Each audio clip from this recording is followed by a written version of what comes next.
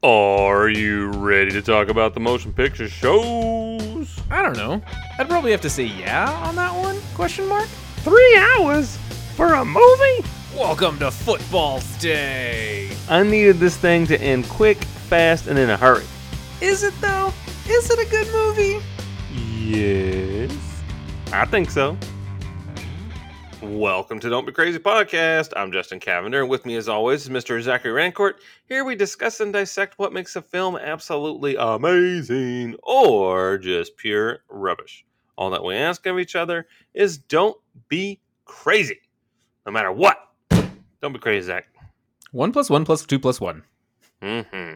Yeah. I already started being crazy. I did. What did I tell you? What did I tell you? Don't buy anything. anything. I say don't be crazy? No, but Justin, it was a gift. It's okay. It was a gift from his mom. It's in my mother's name. So I love the He's scene. like, what?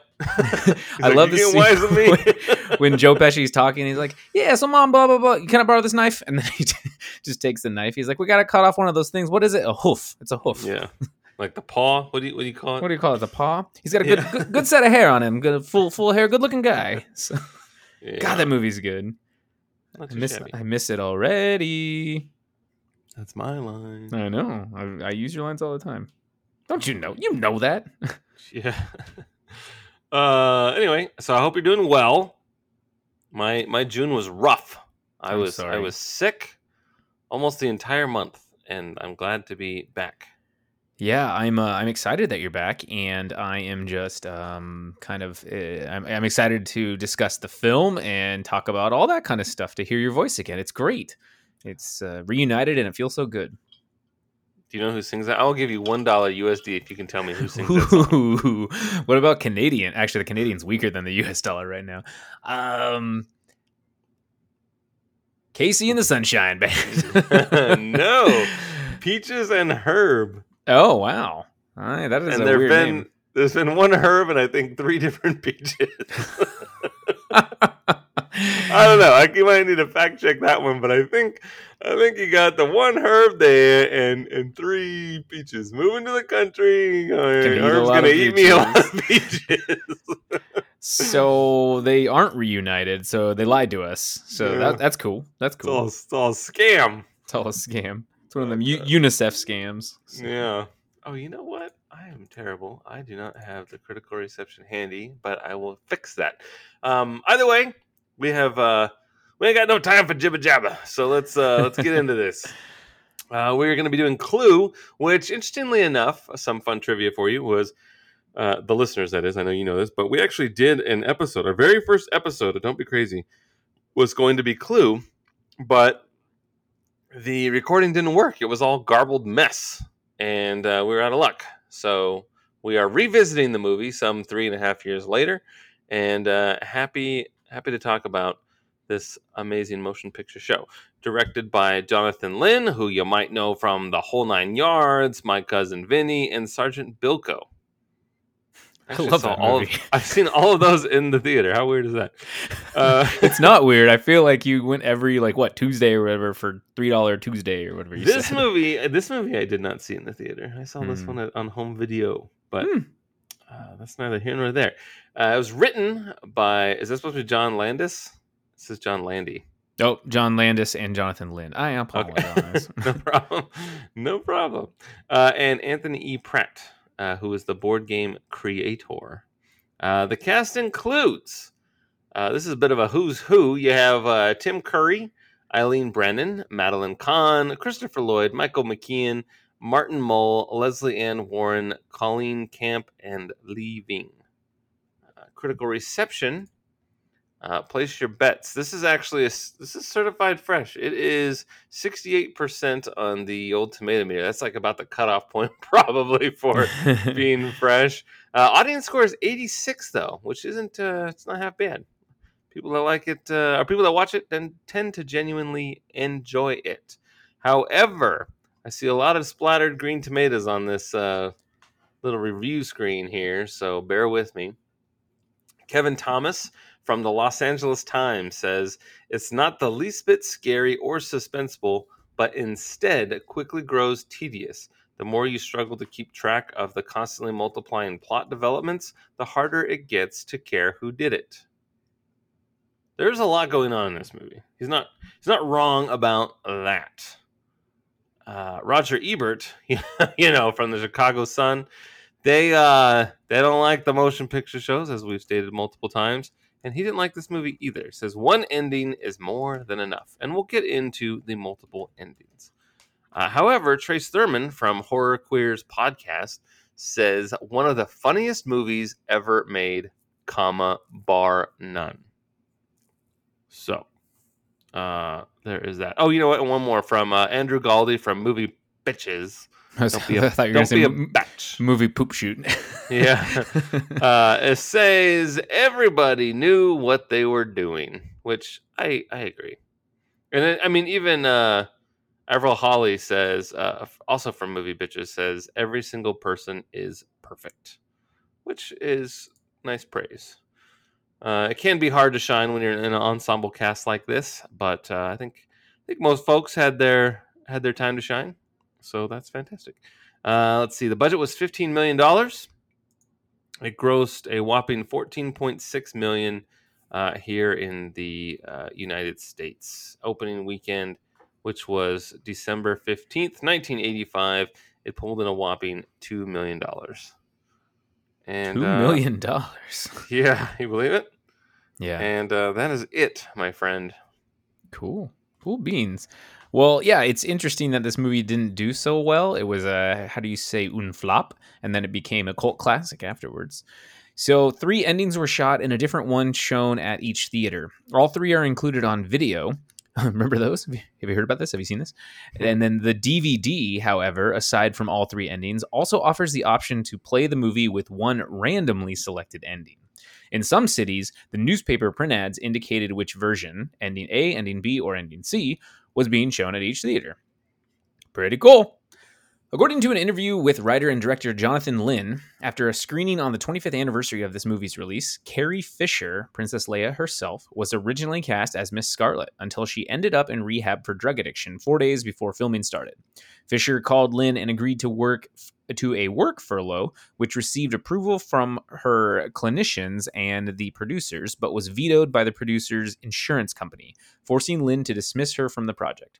Leslie Ann Warren was cast as a last-minute replacement.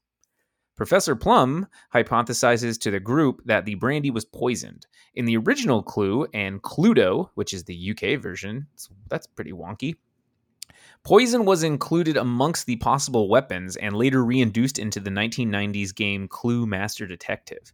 I never had a version of Clue that had poison, so fascinating. And Clue's one of my favorite board games ever, so I never remember a poison. Pretty cool. There was actually a 4th ending scripted and shot in which Wadsworth committed all the murders out of a twisted need for perfection in his life. He reveals that he poisoned everyone with a slow-acting toxin in their drinks. It ended with Wadsworth being killed by dogs as he attempted to escape by car from the house. The rather grim nature of the ending is probably why it was never released. It was never shown because the filmmakers thought the ending would have been too obvious. It only survives in the novelization and the storybook, which features a single photo from that ending, the chief punching Wadsworth in the stomach. That's a gruesome end. Mm-hmm. It's dark. I know, I like it. I like it a lot. Okay, well, here's the synopsis for anybody who has not seen 1985 Clue. So in 1954, 6 strangers arrive by ominous invitation at a secluded New England mansion, despite most of the guests being from Washington, D.C. metropolitan area. Greeted by Wadsworth, the butler, and Yvette, the maid, each guest receives a pseudonym: Colonel Mustard, Mrs. White, Mrs. Peacock, Mr. Green, Professor Plum, and Miss Scarlet. A 7th guest arrives, Mr. Body, who Wadsworth reveals has been blackmailing the others. Mrs. Peacock is accused of taking bribes for her husband, a U.S. senator, but denies any wrongdoing and claims she has paid the blackmail to keep the scandal quiet. Mrs. White is suspected in the death of her husband, a nuclear physicist. She denies guilt and states that she does not want the allegations made public. Professor Plum has lost his medical license due to an affair with a patient. Miss Scarlet runs an underground brothel in Washington, D.C. Colonel Mustard, though initially suspected of being one of Miss Scarlet's clients, is actually a war profiteer who sold plane parts on the black market, resulting in several deaths. Mr. Green is a homosexual, a secret that would cost him his job at the State Department if anyone found out. While threatening to expose the guests if he is arrested, Mr. Body gives them each a weapon: a candlestick, a knife, a lead pipe, a revolver, a rope, and a wrench, and suggests that someone kill Wadsworth, who has the key to the front door and whose death will ensure that no one but the seven of us will ever know of their secrets. Mr. Body turns out the lights, deathly moans are heard, and a gunshot rings out as the lights are turned back on to reveal Mr. Body apparently dead, without any indication at first glance as to how. As the guests investigate Body's death, Body's body, Wadsworth tells them that the police had been notified and that they have approximately 45 minutes for them to figure this out. He also explains to the guests that his wife had committed suicide due to Mr. Body's blackmail because she refused to name friends who were socialists, forcing him to become Body's butler, and that he has summoned the guests to force a confession out of Mr. Body and turn him over to the police. The group suspects the cook, but they find her dead as well, having been stabbed with a knife. Mr. Body's body disappears, but the guests find him now bleeding in the bathroom, having been struck on the head with the candlestick. Wadsworth locks the weapons in a cupboard, and he attempts to throw the key away, but a stranded motorist arrives, and Wadsworth locks him in the lounge. While the guests search the mansion in pairs, an unknown individual burns the blackmail evidence, unlocks the cupboard, and kills the motorist with the wrench. Discovering a secret passage, Colonel Mustard and Miss Scarlet find themselves locked in the lounge with the motorist's corpse until Yvette shoots the door open with a revolver. A police officer investigating the motorist's abandoned car arrives to use the phone. The mansion receives a call from J. Edgar Hoover, the head of the FBI, which Wadsworth takes alone. After distracting the police officer successfully, the guests resume their search until another unknown person turns off the electricity. Yvette, the police officer, and a singing telegram girl who arrived while the lights were out are murdered with the rope, lead pipe, and revolver, respectively. Wadsworth and the others regroup after he turns the electricity back on and he reveals he knows who the murderer is. Recreating the night's events, Wadsworth explains that the 5 other victims were Body's informants. An evangelist interrupts the gathering, but Mrs. Peacock shuns him by closing the door, and Wadsworth continues his explanation with one of the 3 possible outcomes. In ending A, Yvette murdered the cook and Mr. Body on orders from Miss Scarlet, for whom she once worked as a call girl. Scarlet then killed Yvette and the other victims. Planning to sell the guests' secrets, Scarlet prepares to shoot Wadsworth, who asserts there are no more bullets, causing them to bicker over how many shots they have, and disarms Scarlet as law enforcement raid the house. The evangelist, revealed to be the police chief, congratulates Wadsworth, an undercover FBI agent. Wadsworth attempts to demonstrate the revolver is empty, but a remaining bullet brings down a chandelier, narrowly missing Colonel Mustard, whilst Miss Scarlet laughs about being correct. Ending B, Mrs. Peacock killed all the victims to conceal her taking bribes from foreign powers. She holds the others at gunpoint as they allow her to leave. Wadsworth reveals he is an undercover FBI agent sent to investigate her. While escaping to her car, Mrs. Peacock is surprised by the evangelist, who is revealed to be the police chief, as the police raid their property.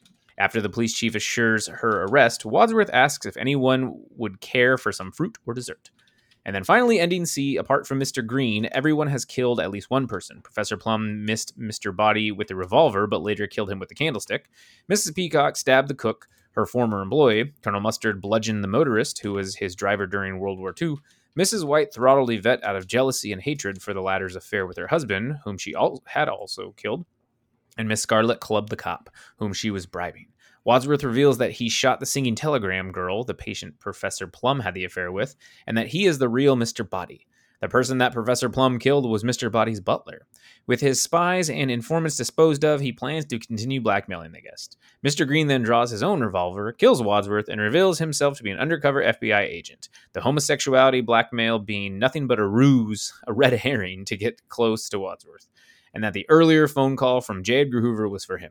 Green then opens the front door, bringing the authorities to arrest the others, as the evangelist is revealed to be the police chief. After telling the police chief he has killed Mr. Body in the hall with his revolver, Mr. Green says, "Okay, chief, take him away. I'm going to go home and sleep with my wife." That is Clue, and that's a very long explanation. So, apologize about that, but that's okay. That's what we're here for, right? So, Justin, let's get into it. When did you first see Clue? You said you didn't see it in the theaters, but when did you first see it, and what did you think?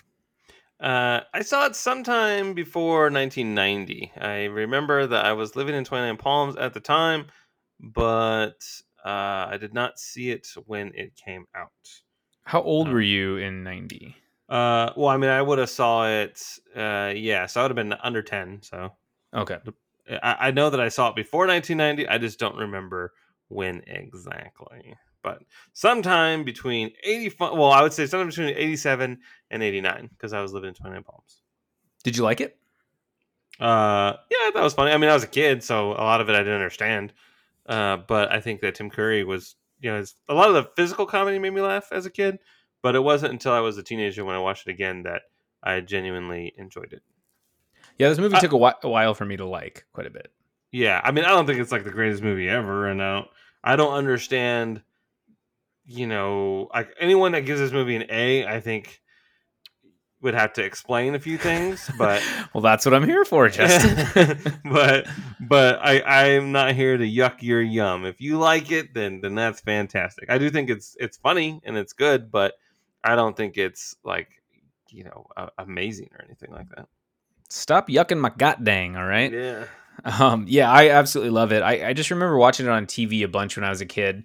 I don't know the exact age, but there were a lot of jokes I didn't get until I was older, and I still don't get them sometimes because it's such a fast talking film. The script is tight, and the humor is tight. I mean, I didn't know what communism was when I was a kid. I'm like, I don't get it. What's also a red herring?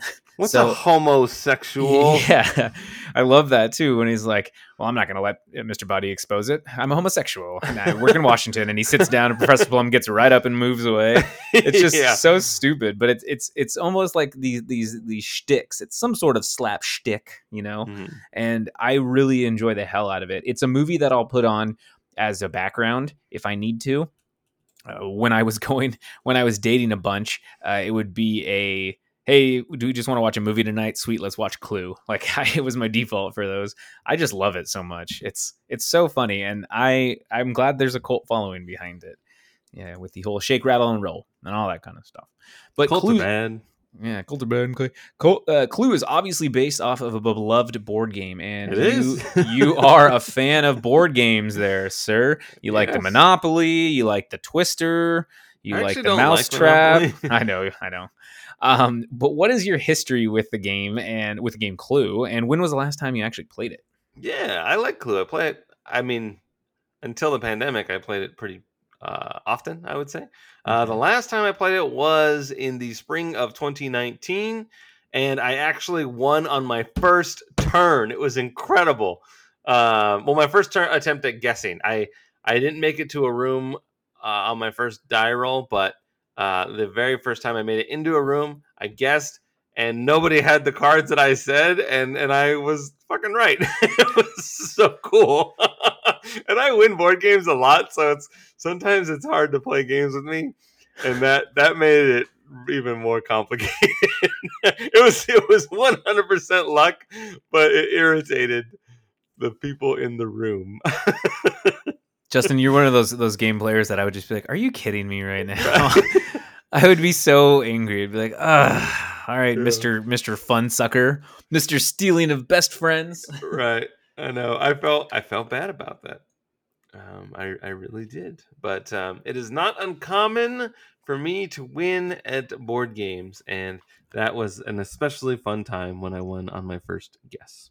For sure. So I used to play this game quite a bit.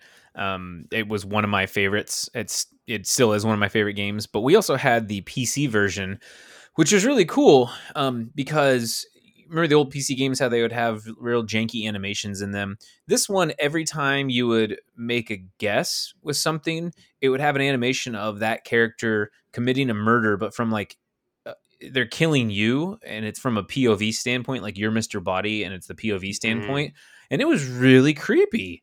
I was young, so you'd see Colonel Mustard like with a knife, right? He'd kind of sneak up to you, then he'd stab you, and he'd look at you in the face, and I was like, "Holy shit, this is rated M for mature." Yeah. So, I enjoyed the hell out of that, but I love the iterations that they've had of Clue over the years. Like they did the Scooby-Doo Clue, and just like they do with Monopoly and all that kind of stuff. They add what would you call that? Like like a mashup. Like they have the Office Clue and Star Wars Clue. I have Star Wars Clue. It was a gift. Really?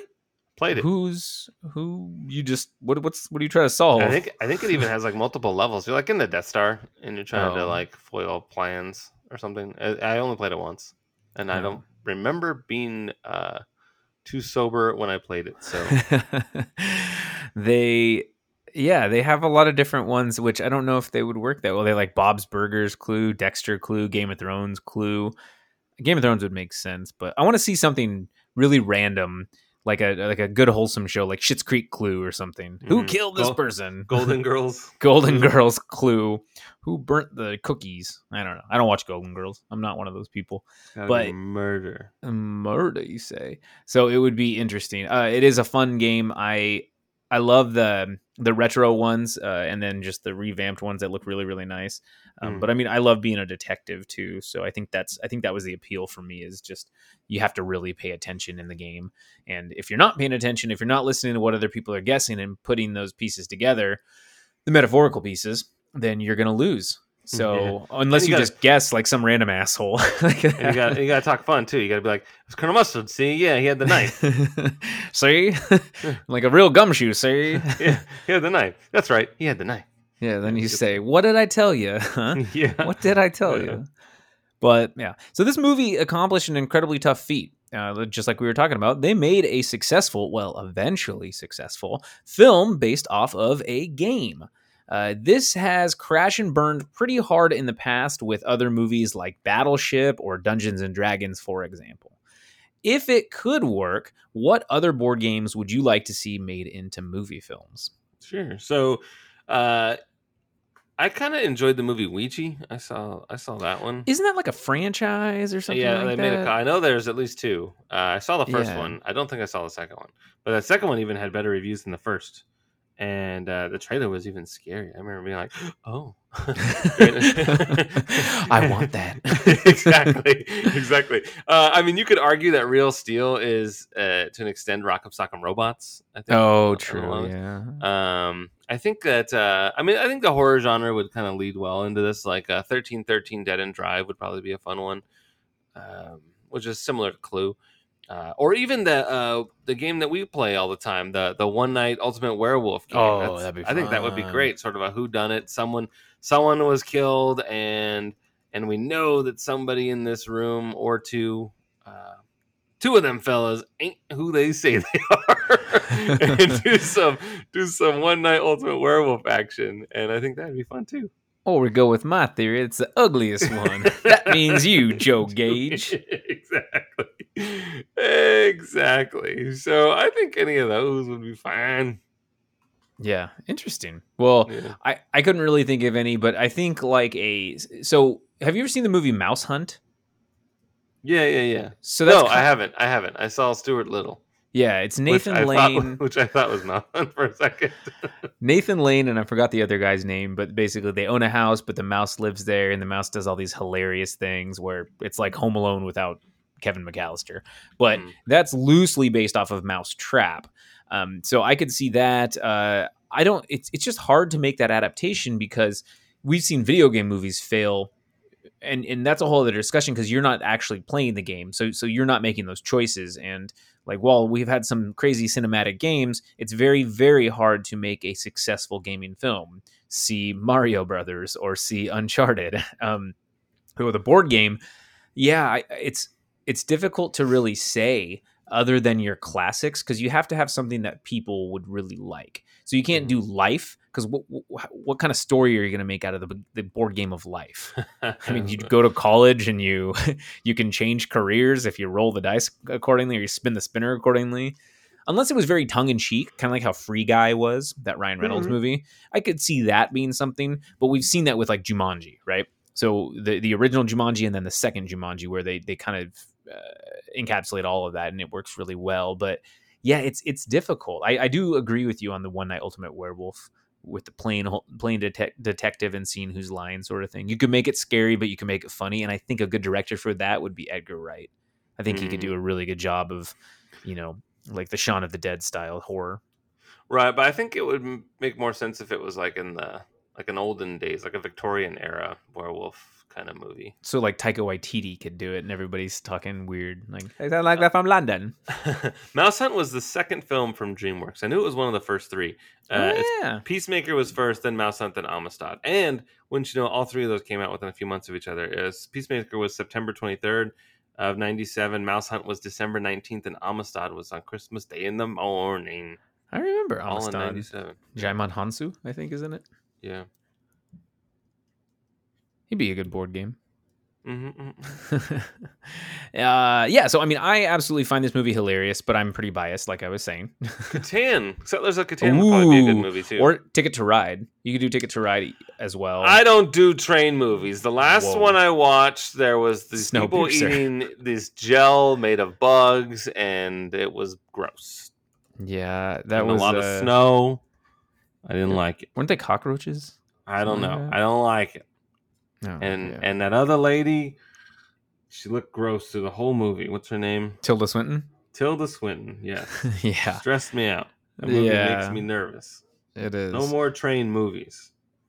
No more train. No more strangers on a train. Snakes on a train. Planes, trains, or How to- automobiles. How to Train Your Dragon. None of that. Get that out of here. Yeah. So I truly find this movie hilarious, but I'm pretty biased, like I was saying. I laugh at parts that may not be considered funny, actually. But how would you describe the genre of this film? Because it's kind of interesting and it's kind of different. They don't really hinge on one particular side versus the other. So how would you kind of describe the genre? I'd say it's a comedy, first and foremost. Okay. It's sort of a whodunit, like in a Laurel and Hardy sense, but it's a comedy. I don't think that is a stretch. Mhm. I don't think you need to divide it into any other categories other than comedy. Yeah. Okay. So I think it's more, I don't want to say full dark comedy. I would say it's more of like a dusk comedy, a light gray comedy. From dusk till comedy. Yeah. So like it still involves murder and a lot of murder and intrigue, but so it's not anything you can really laugh about. But I mean, it does have scary elements in it for sure. Does it? And I think so. When I was a kid, I got terrified when the singing telegram got shot and when the cook gets stabbed and when the lights go out and the whole Yvette killing, strangles them. I mean, it was terrifying. When I was a kid, I was like, holy shit. So is it a horror movie? Because I know No. when people die in movies, you label them as a horror movie. Well, kind of, but no, I would say, if anything, if you wanted to go that horror route, it would be comedy horror. But I think it's more suspense, so comedy suspense. So I'd probably say something along those lines. So light gray comedy suspense film. That's what I'm going to call it. But it won't be IMDb bad. labels it comedy, crime, mystery. There you go. A mystery is a good one. Secret. I've got a secret. But Mhm. I think that I haven't looked at Amazon Prime or any of those other things. It is on Amazon Prime. That's how I watched it. I believe it's also on Paramount Plus, but Paramount Plus isn't the best, so I watched it on Prime instead. And I also own it. But so Tim Curry, you said that you liked him quite a bit. He's been in It. He's been in Home Alone. He's been in Scary Movie. He's been in Rocky Horror Picture Show. Tons of amazing roles. But in this one, I mean, again, I'm biased. He's my favorite as Wadsworth. I'm a butler, sir. I buttle. Well, question I want to ask, Justin, is does this movie work without Tim Curry? Because there was a rumor that John Cleese was supposed to play Wadsworth. But I don't think it would be the same without him. So what say you? Yeah, I mean that's a tough one. I mean this is a pretty amazing role for him. Tim Curry has had some standout roles in the past, and this is one of those movies that is it's his movie. I think, yeah, it's an ensemble cast, but at the end of the day, when you look at if you were to ask somebody who's in Clue, I'm pretty sure Tim Curry's name is going to come first, probably 99% of the time. Yeah, it's his movie.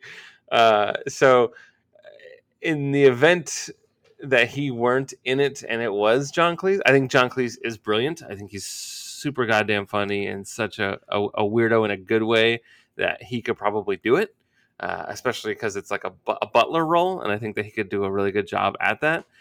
So it would be interesting to see sort of this parallel universe where Tim Curry wasn't cast and it was in fact John Cleese. I think that would be a fun thing to see. But so yes, I think it could work with the right person, but this is Tim Curry's movie. Yeah, I agree. He's just spot on. His facial expressions are brilliant. I mean, talk about comedic acting, nonverbal comedic acting. He wears his expressions on his face, like when Mr. Green admits that he's a homosexual, and Tim Curry looks at the papers very wide eyed, and he's like, wasn't expecting him to say that sort of thing. Right. He does so much with just so little.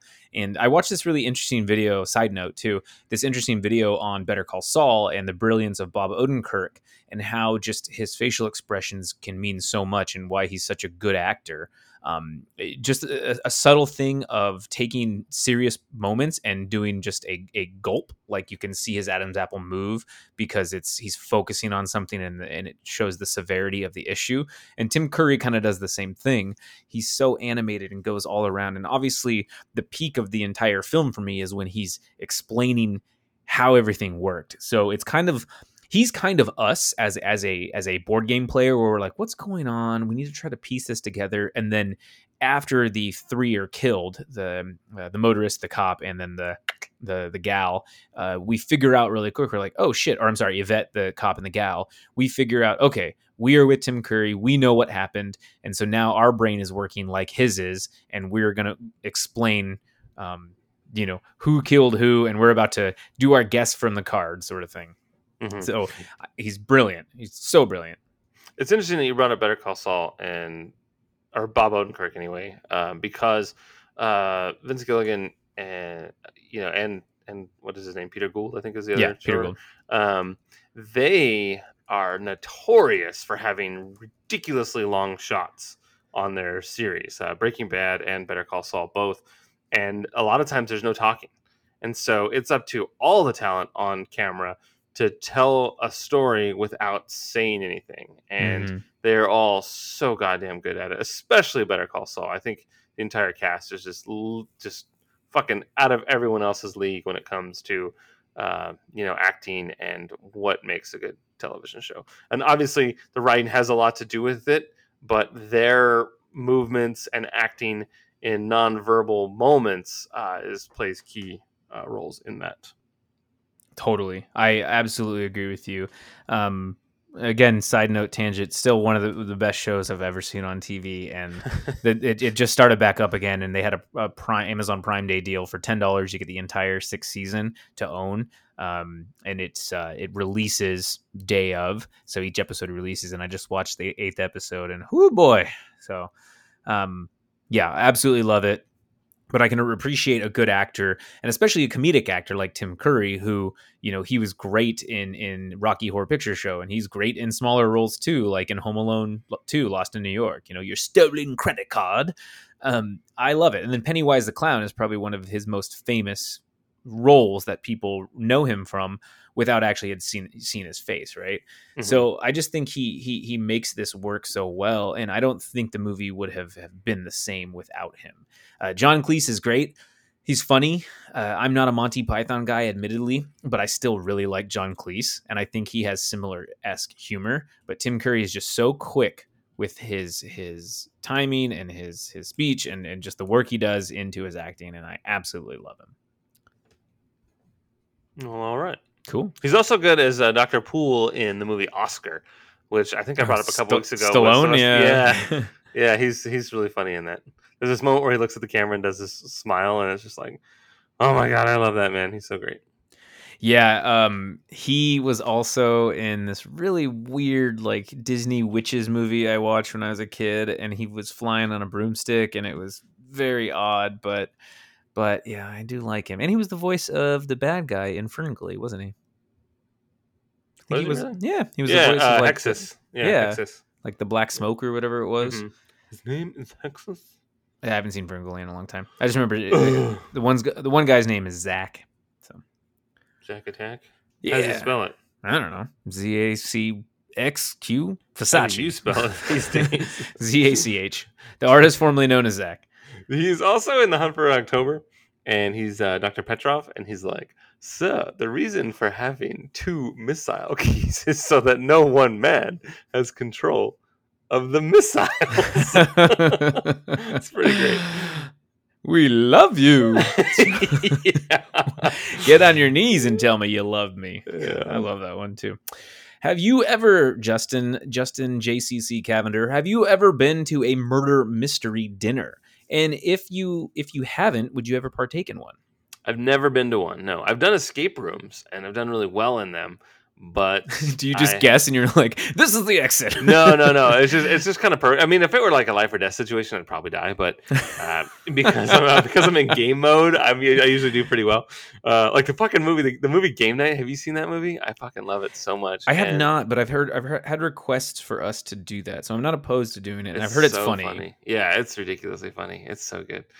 And like there's this line where he's like, "Man, glass tables are being weird tonight," because glass tables just don't break in this movie. It's really funny. In the other movie, they would shatter a billion times, but Yeah, totally. he's like, "Man, glass tables are being weird tonight." But it's really, really funny and definitely worth a watch. But no, I've never done a murder mystery dinner party, and yeah, I'd probably partake. I wouldn't want to be. I would observe, like I wouldn't want to be like a character in it or anything like that. But if I'm guessing who did something and there was a cast, then sure, I would do it. The plantation. Yeah, green bags. Green bags on the plantation. Yeah. How do you think I feel having to have a different woman every night and be a playboy billionaire? Yeah. I totally would, and I would embrace the shit out of it, and I would be in character. I've thought about just creating my own murder mystery dinner and getting a group of my friends to do it because I think it would be really, really fun. And you get people to dress up, you get people to own into the character, because I think that's pretty much the only way that it would work would be 100% buy-in from everybody, 100% investment. It's just different than the ordinary, right? Playing detective and also getting to eat would be a really cool facet to it. We all want to solve a mystery. We are all intrigued by murder. I mean, everybody's obsessed with Murder, She Wrote podcasts and whatnot. So why not just make it a dinner? One of my favorite Saved by the Bell episodes was a murder mystery episode. It's terrible because I watched it recently and it just doesn't hold up. But I used to love that episode when I was a kid. And it had a lot of Saved by the intrigue. Bell? Oh yeah. There was a Saved by the Bell episode when they go to a mansion and Lisa goes missing and they got to solve the murder. But it's it does. They do a good job. I can't remember what it's called, but I have these random things in my head that I remember. I actually met Dennis Haskins once. Richard Belding. Did he do his laugh? No, but he was delightful. It was in Seattle actually. Really? And it was at Emerald City in Comic-Con, and I was just walking by, and I looked at him, and I'm like, man, where do I know this fucking guy from? And then he smiled, and I was like, oh my god, it's Mr. Belly. It was so funny. Like if honestly, if he wouldn't have never smiled, I would have walked right past him. But it was the smile that got me. I was just like, holy shit, it's Mr. Belding. That's awesome. So I was like, oh my god, hey, how's it going? Great to see you. What was he doing there? Just signing autographs? I mean, he was signing autographs, but when I saw him, he was on the move. He was walking, and we just both kind of got stuck behind people. So it was kind of funny. That's pretty excellent. Yeah. Be like, you were I from literally my just childhood. looked over. It's so funny. I literally just looked over, and I'm like staring at this guy. I'm like, man, this guy looks very familiar. Does he owe me money? Yeah, it was funny because he has like such like posture. He always stood up straight and everything like that. And then I'm just looking at him. I'm like, man, I swear I know this fucker. It's kind of funny. I dig it. I like it a lot. Yeah. I mean, I didn't remember his name in the moment. I just remembered Mr. Belding, and I was like, hey, how's it going? Did you go, timeout? No, I didn't. I didn't do anything jackassy. I didn't even call him Mr. Belding. I was just like, hey, how's it going? Good to see you. That was it. Yeah. Fascinating, man. That's things you can see at Comic-Cons. I know. It was funny. Well, San Diego's coming up, right? It is. It is next week. My goodness. Maybe you'll see Tim Curry there. Maybe he'll be in a wheelchair. I don't think so. I think he's in a wheelchair. Yeah, he's a stroke victim. Oh, that makes me sad. I don't want to talk about it. I'm sad. But the movie Clue is chocked full of awesome 80s actors who have had success in multiple films pre and post this movie. What character in Clue do you identify with the most? Ooh, I mean, I would like to say Wadsworth because I'm a pretty good host when I have people over, and especially with parties, and I like to have a good time, and I make sure that everyone knows everybody, and I introduce everybody. I'm loud. I'm a little obnoxious. So if I had to identify with somebody, it would probably be Wadsworth. I would say, yeah, Wadsworth is a good one, but also I think Mr. Green for me just being very awkward and kind of not knowing what to do or stumbling or tripping over, or I'm like, oh wait a minute, but this happened, and people are like, we already said that sort of thing, and I'm like, oh, oops, my You're bad. from the parking lot. That's right. Yeah, that's where I know you, and he is on TV. Yeah. So I would probably be Mr. Green in that sense, or I could see Professor Plum being a sleazeball. I'm kind of a sleazeball, so that's why they call me Sleazy Nix. Yeah. It's not my name, but there are a ton of characters in this, obviously, and I am glad you could identify with one. Mm-hmm. But about the characters, none of them are actually wearing the colors that their names represent. Mr. Green, Miss Scarlet, Mrs. White, Mrs. Peacock, Professor Plum, and Colonel Mustard. They're not wearing their colors. How did that work for you? Did it throw you off, or did you like it? I mean, I kind of like it. I think Miss Peacock kind of had like a weird outfit to where it made sense that she was Miss Peacock. Kind of looked like feathers almost. Yeah, she was wearing like a fur jacket, but then she had that thing in her hair with all those leaves and stuff. Yeah. So she looked kind of peculiar. But you're right. No one really looked like their game piece, as it were. But no, I think that worked well because in the game, you have like a notepad where you're supposed to like take notes to try and keep track of things. And I think by them not having any real identifying markers, it sort of plays tricks with you on who's who and who could have done it. So to me, that makes sense. I mean, whether I'm reading too much into it or not is another story, but I do think that adds sort of the element of uncertainty. I think it does for sure, and it goes into like what we were saying. Yeah, it goes into you're staying true to the game, but you're also trying to make it nuanced because you need to explain why all these people are here in this setting. It's not just a random dinner party. They all have pseudonyms. That's not their actual names, and you kind of reduce some of the campiness that would physically be there, because it's not going to be Mr. Green. Oh, that's funny. He wears nothing but green. Or Professor Plum. Oh, he's always wearing purple. That's very like campy, Mustard. right? Yeah, Let's not be silly. Exactly. So that's kind of campy in a certain sense, and it probably would have taken away from the rest of the film. Maybe little nods here and there could have been good, like Mr. Green had a green bow tie, or Professor Plum had a purple vest, or something, right? They actually kind of wore opposite colors of what you would expect. Like Mrs. White was dressed in all black, and the opposite of white is black for the most part. So I think that was interesting. One fun trivia fact that I saw was actually all the cars that they arrived in were their colors. Mm-hmm. If you go back, all their cars were their colors, except for Peacock. Peacock is interesting. Would you Peacock in the game is blue, but correct. She's not like there's no like peacock blue. But when I think of a peacock, I think of the feathers and the blue with some green mixed in. So, but yeah, I think that's kind of why you treat it serious enough. And that's a reason I love this movie so much. Is it's brilliant to be like, well, we could just put these 7 random strangers in a house, sort of real world vibes. But, true story. There you go. But you have a backstory for why they're there, and the pseudonyms are just a red herring. Basically, they are all there to be blackmailed, and it all has to deal with Washington D.C. or government affairs and politics. Way above my pay grade. But I think that's why I love it so much, is because that conduit for how they met is so cool, and they did a great job of it. Because when you go into this, obviously Wadsworth is not a character in the game, so you're thinking like, who the hell is this guy? Is this Mr. Body? Who is this? But he's kind of he's the metaphorical player, if you want to assume, like he's the one, he's us. And the same thing with the vet and the cook. You don't really have those people in the game, so it really does work. They kind of fill in the holes for me. But right, yeah, Mr. Body is who's murdered in the game. Mm-hmm. He's the crux of everything. He's the thing that holds everything together, the linchpin, if you must. Mm-hmm. So I said that already, but this movie at times can be quite overwhelming with the amount of information that's presented at once. The government and blackmail angles are somewhat convoluted, and I'm wondering, however, if John Landis was thinking about making some sort of political commentary in this movie. So Was communism really the red herring in this film, or was there a deeper message in your mind? I mean, I didn't really think too much about it, but I mean, it does take place in 1954, and that was right in the middle of the McCarthy hearings and people naming names, and everyone was afraid of the government and afraid of being exposed. A lot of scandal. Lives were ruined when you were labeled a communist.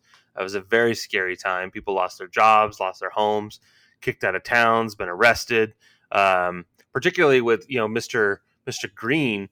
If you were gay, you would lose your job. I mean, that still happens today in some states because people are terrible. But That's terrible. it was a very scary time, and if they're all being blackmailed because of some scandal that could ultimately lead to something else, it makes sense. So I mean, I think it's just sort of fitting for that they're all from DC, right? That's the political climate is insane.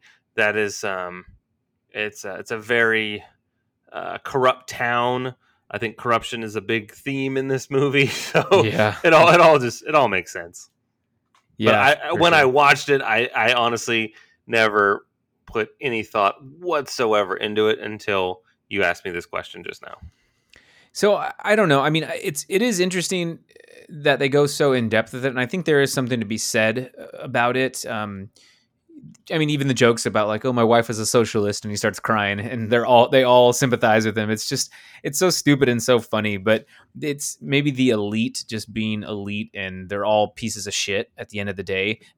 That's why I think ending C is the best, because would I put it past any of them to commit murder to save their own ass? No. I mean, some of them have done some dastardly things, like Mrs. White has killed someone, and Mrs. Peacock is taking bribes in bathroom stalls. It's all sorts of out of control. It's not very far off from the climate of our political leaders and well, not leaders, but appointed personnel, I should say.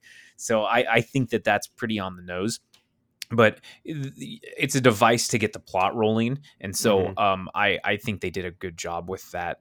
But I mean, a big reason I love it too much is this movie. It's funny, but not overly funny. It's serious enough with the tone, and that's the key to kind of board game movies. And we talked about it earlier too, is making sure that you don't sway one way too hard, left or right. You try to find that middle ground. To make it serious enough, because if this movie were more of a horror film and they didn't focus on the communism stuff and they didn't focus on how to bring these strangers together, then it would have been, I don't think it would have been as good. It just would have been another kind of whatever movie.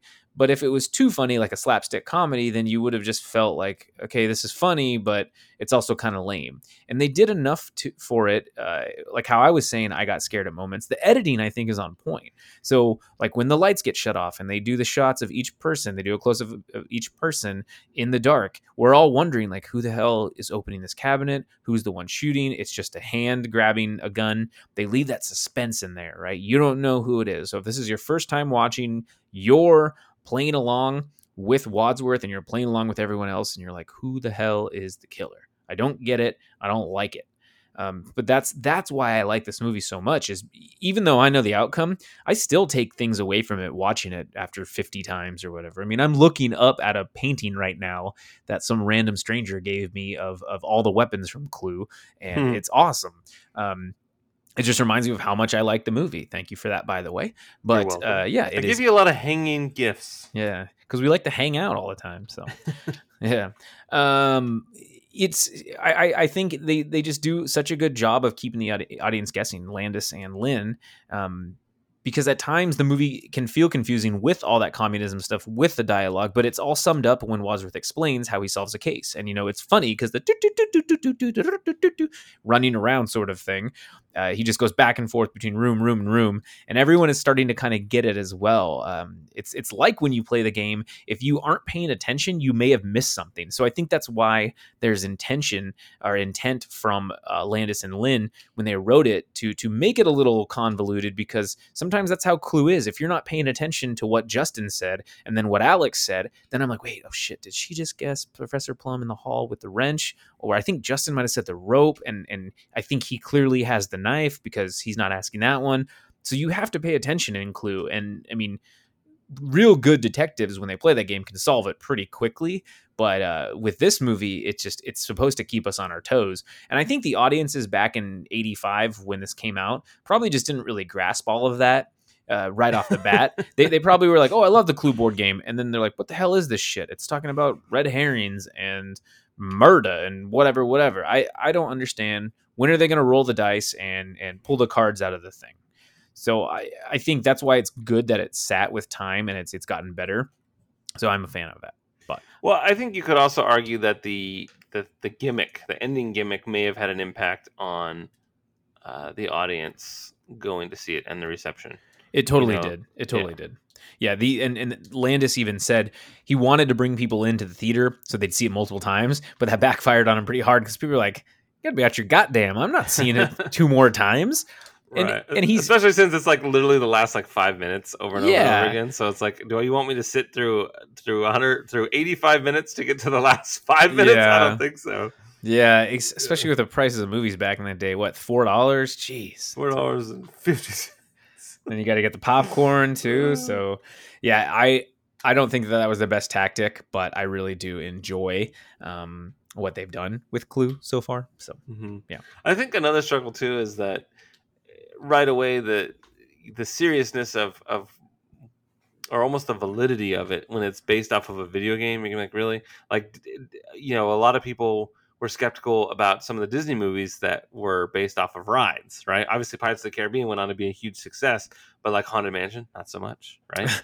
That's a good one. Yeah, exactly. There's hits and misses. I mean, I personally really enjoyed Jungle Cruise. I thought it was a lot of fun. But it's going on a cruise. Yeah. I do think that it's okay to have concern if something's going to be a success or not when you base a movie around an attraction at a theme park. Yeah. In this case, a board game. Yeah. It's trying to find that common ground for it. Mm-hmm. Disney properties are different because Disney, honestly, I feel like are just thinking, hey, we're just going to slap this out there because it has Disney on the title and people are going to see it because we have the clout. I don't know if they necessarily care as much. I mean, I talked about Marvel fatigue. I'm just kind of tired of Marvel. I saw the new Doctor Strange and I was like, it's a movie. It was just one of those things that I'm just tired of. And Disney's not putting the care into things like they used to, in my humble opinion. And so with them making their rides, it's just they're trying to squeeze out extra stuff. I mean, what's next for the rides, right? Are they going to do a tram ride? Are they going to do a fireworks show ride? Mm-hmm. I mean, are they going to do a Galaxy's Edge ride? Oh, wait, that's Star Wars. So. Tomorrowland was another one that wasn't, that was a miss. Yeah. I mean, you mentioned earlier, like Battleship. Like, are you fucking serious, Battleship? And then there's like the these movie's aliens. Terrible. It was so bad. Terrible. And like Dungeons and Dragons again. I mean, it was a pretty lame movie, but that's not because it was Dungeons and Dragons. It was just a lame ass movie. You could have called that movie whatever the fuck you wanted, and it still would have been terrible. Dragons and Dungeons. See? Yeah, it was bad. Dude. It was really bad. Yeah, it was on Stars all the time, and I watched it, and I watched half of it, and I didn't know a lick about Dungeons and Dragons, and I'm just like, this is really bad. I was a kid too, and I didn't like it. So yeah, I saw it in college. I remember when it came out. I guess I wasn't that young, but I was. Well, I mean, I'm 7 years older than you. So. Yeah, Andy wants to see it. So there has to be a formula in there somewhere, but I think it's taking it serious while also having a little fun with it. But I think, Justin, the biggest reason I like this movie so much, other than everything I've talked about, is it feels like a stage play to me. This movie feels like a stage play. I love plays. I love Glengarry Glen Ross. I love films too that are based off of plays. So Glengarry Glen Ross, like I was talking about. One Night in Miami was a more recent one that I saw that Regina King directed. I love the one location, different room, but you're forced to kind of focus on that, not a sweeping landscape like Jurassic World Dominion or any bullshit like that. I just really am a fan of stage plays, and this feels like a stage, a stage play. So I think that was another reason why I adored it. But, yeah. So finally, my final question for you. There have been conversations from Ryan Reynolds and Jason Bateman on working on a remake for Clue. And this has been going on for quite a while. But would a remake work? Who could play who, in your opinion?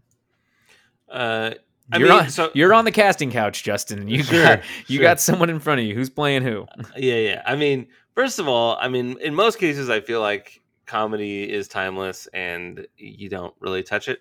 It would be interesting to see, rather than this be in the 50s. I mean, we are in an extremely volatile climate right now, and I think a post, you know, Trump uh, and COVID era would be ripe with material, and especially since just the amount of craziness that's going on in this world, I think that right now is the perfect time for something like this. But if I were the casting director for this movie, I got some names, man. This is my ideal cast. All right, Okay. um, I would say Miss Peacock would be Octavia Spencer. Ooh, that's a good one. Miss White would be Zoe Kravitz. Oh, love it. Miss Scarlet would be Famke Jensen. Oh, interesting. Okay. She strikes me as a brothel type owner. She strikes me She's as a Jean Grey type character. Professor Plum would be Peter Stormare. I think he would be Oh, fucking awesome. Russian space station. Yep. I think he would be so fucking funny. I love that man so goddamn You're much. a real smooth smoothie. He's so good. Oh my god. Even in like fucking in John Wick 2, when he's just trying to drink his drink and he just hears like the tires screeching and the bullets and you just see how scared he is. It's so fucking funny. Baba Yaga. Colonel Mustard, J.K. Simmons. Ooh, that's a good one. Mr. Freelance. Yeah, exactly. Freelance. I think he'd be a great Colonel Mustard. Yeah. Mr. Green would be Keegan Michael Key. Hey, that's a good choice. I think he'd be awesome. Yeah. Super funny because he could be the. I mean, they don't all have to play the parts necessarily how they were in this 1985 version, but if he were to play sort of the awkward one in the room, maybe the one that's accident prone, I think that he could do a really good job. Key's funny. He's very funny. Carmen Jello for all you League fans out there. Mr. Body would be Mads Mikkelsen. Oh, good choice. I think he'd be great. Yvette would be Emily Blunt. Oh, I love her so much. Because I love her. And Wadsworth. Are you ready? Mhm. My Wadsworth would be Bob Odenkirk. Oh, that would be good. He'd be like, hey, man, we're just trying to solve a case here. What's the deal? Ignacio Varga, that's who you want. So, cool. I really like that list quite a bit. I can totally see that. And I mean, especially like Keegan-Michael Key and Zoe Kravitz, those are really good suggestions because I can just see the electricity that he would have as a Mr. Green. But yeah, the Bob Odenkirk as Wadsworth could be really fun. And if you kind of stick to what they're working with, I know that Ryan Reynolds and Jason Bateman want to be in it, but I don't know who they would play. I think it would be funny if like Ryan Reynolds was Mr. Body, where it's, you know, he's this big actor, or you get a very, very famous like a Leo DiCaprio or a Brad Pitt, and you make them Mr. Body because it's like they're in it, but then they just get killed. That's all they are. I mean, or they could already even be dead when the movie starts. So exactly. You see this famous person that doesn't even have any lines in the movie. That would be, oh shit. Yeah, that would be really good. Or you have them be the police chief, or you have them be one of the like the motorist that gets killed. That could be really funny. And then they get, you know, marquee billing or something like that. So I could see that doing. Who do you think could? Well, I mean, I guess Jason Bateman would probably direct it. He is directing now. Yeah, he did a lot of Ozark, and he's done a fantastic. He did job. that other show too, the horror one on HBO, The Outsider. Yeah, that was a good one. I really enjoyed it. Cynthia Erivo is another good choice for any of those characters if you wanted to play.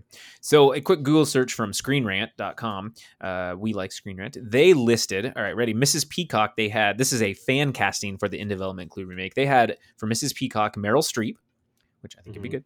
Colonel Mustard would be Giancarlo Esposito. He's good. I love him, dude. Yeah, dude. It's pretty great. He could probably even be Wadsworth, to be honest with you.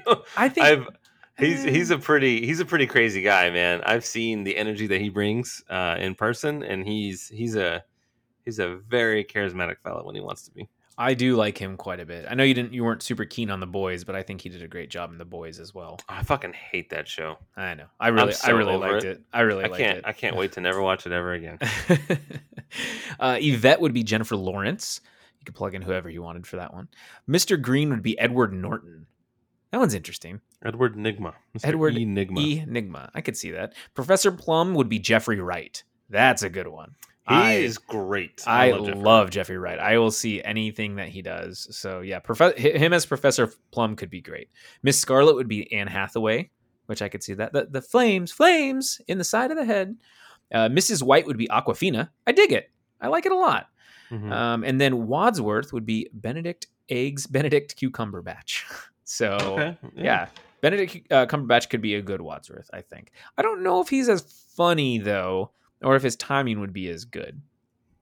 Yeah, I mean, you don't see him in too many comedic roles, so it's kind of interesting to see how that would play out. But I mean, honestly, there's so many amazing actors out there that could really have fun with this role. I thought of like Helen Mirren as one of the people, but then I thought it'd be funny if you had her as like the cook, just like somebody that's like just barely in it or whatever. I think that would be good too. Yeah, and that's what I mean. Like if you did a top billing, like, oh my God, look at this cast. It's crazy. There's so many people, but true fans would be like, oh, she's the cook? Well, she's going to die really quick. Yeah. That'd be really funny. Or they didn't really reveal who, well, I guess you'd have to with the posters and the trailers and whatnot. But I think that would be quite. What would be cool is if they just had silhouettes and you had to figure out who they were. Ooh, you could have them. Not even having the names. Just like, I mean, union rules would probably not allow it, something like that. Mm-hmm. But it would be pretty cool. Yeah, even to the point where how the credits are like before movies and stuff. That would be neat too if it was just a complete mystery from the start of the movie to the end as to who was who in this movie. So if they did something like I can't remember what they call the posters now, but it's where it shows pretty much every character and it's centerpieced and then they all kind of fan out. I can't stand those posters, and I feel like every single movie is like that now. But if they did something like this, and because they don't use the colors, so Mr. Green's not wearing green, Mrs. Peacock's not wearing blue, so on and so forth, they could just dress everyone up, kind of like a Murder on the Orient Express sort of poster. They could dress everyone up and have them on there, but you wouldn't really know who's who necessarily. It just says who they are. It's they're actors. It's like Jeffrey Wright, Meryl Streep, Keegan-Michael Key, whoever. And so you're just kind of like, well, I don't know who I'm playing. Or you could gender swap too. You could have Mr. White instead. So I think that could be really fascinating, and that could be really fun to have the guessing game. So Knives Out was the closest thing to a Clue remake that we got, and I think they did a great job with that. I know you weren't a super big fan of that. Yeah, before I thought of Bob Odenkirk, I thought of Daniel Craig as Wadsworth, but then I changed my mind to Odenkirk. I made this list in the shower, mind you. Ooh, nice. With a Dr. Pepper? I did. It's like my thing now. So goddamn good. Long hard day, nice refreshing Dr. Pepper. That resort life in the fucking shower with the Dr. Pepper. There you go. A little bell to ring. So, well, I love this movie so goddamn much, and it's just an easygoing film for me. But do you have any final thoughts, and what is your letter grade for Clue? I don't really have a whole lot to say in addition to what we've already discussed. I do think it's brave to make a movie out of a video game or out of a board game. It's not something you see all the time, and we can see that it has been met with some moderate success. I do think that Ouija 2 probably did pretty well. Maybe not by the critics, but I think it actually did decent in the. And I think that's our boy Mike Flanagan, I believe, right? Who did Haunting of Hill House, and he did Dr. Sleep, and the other one that I love so much, and I am forgetting the name right now, but Midnight Mass. Midnight Mass, yeah, he's great. So I believe that was him who did it, and that speaks volumes because he's just a phenomenal director. So I would give this movie probably a B. It's just a straight B. I enjoy it. I probably watch it prior to this podcast. It was a movie I watched maybe once a decade or so. Mm-hmm. But I have since seen it twice in the last 3.5 years. Okay. Well, interesting. So yeah, it's definitely an A+ for me. I love this movie so much, and I'm not crazy for saying that. It's just such a comfort for me. It's one of my favorites. for everything I've already said.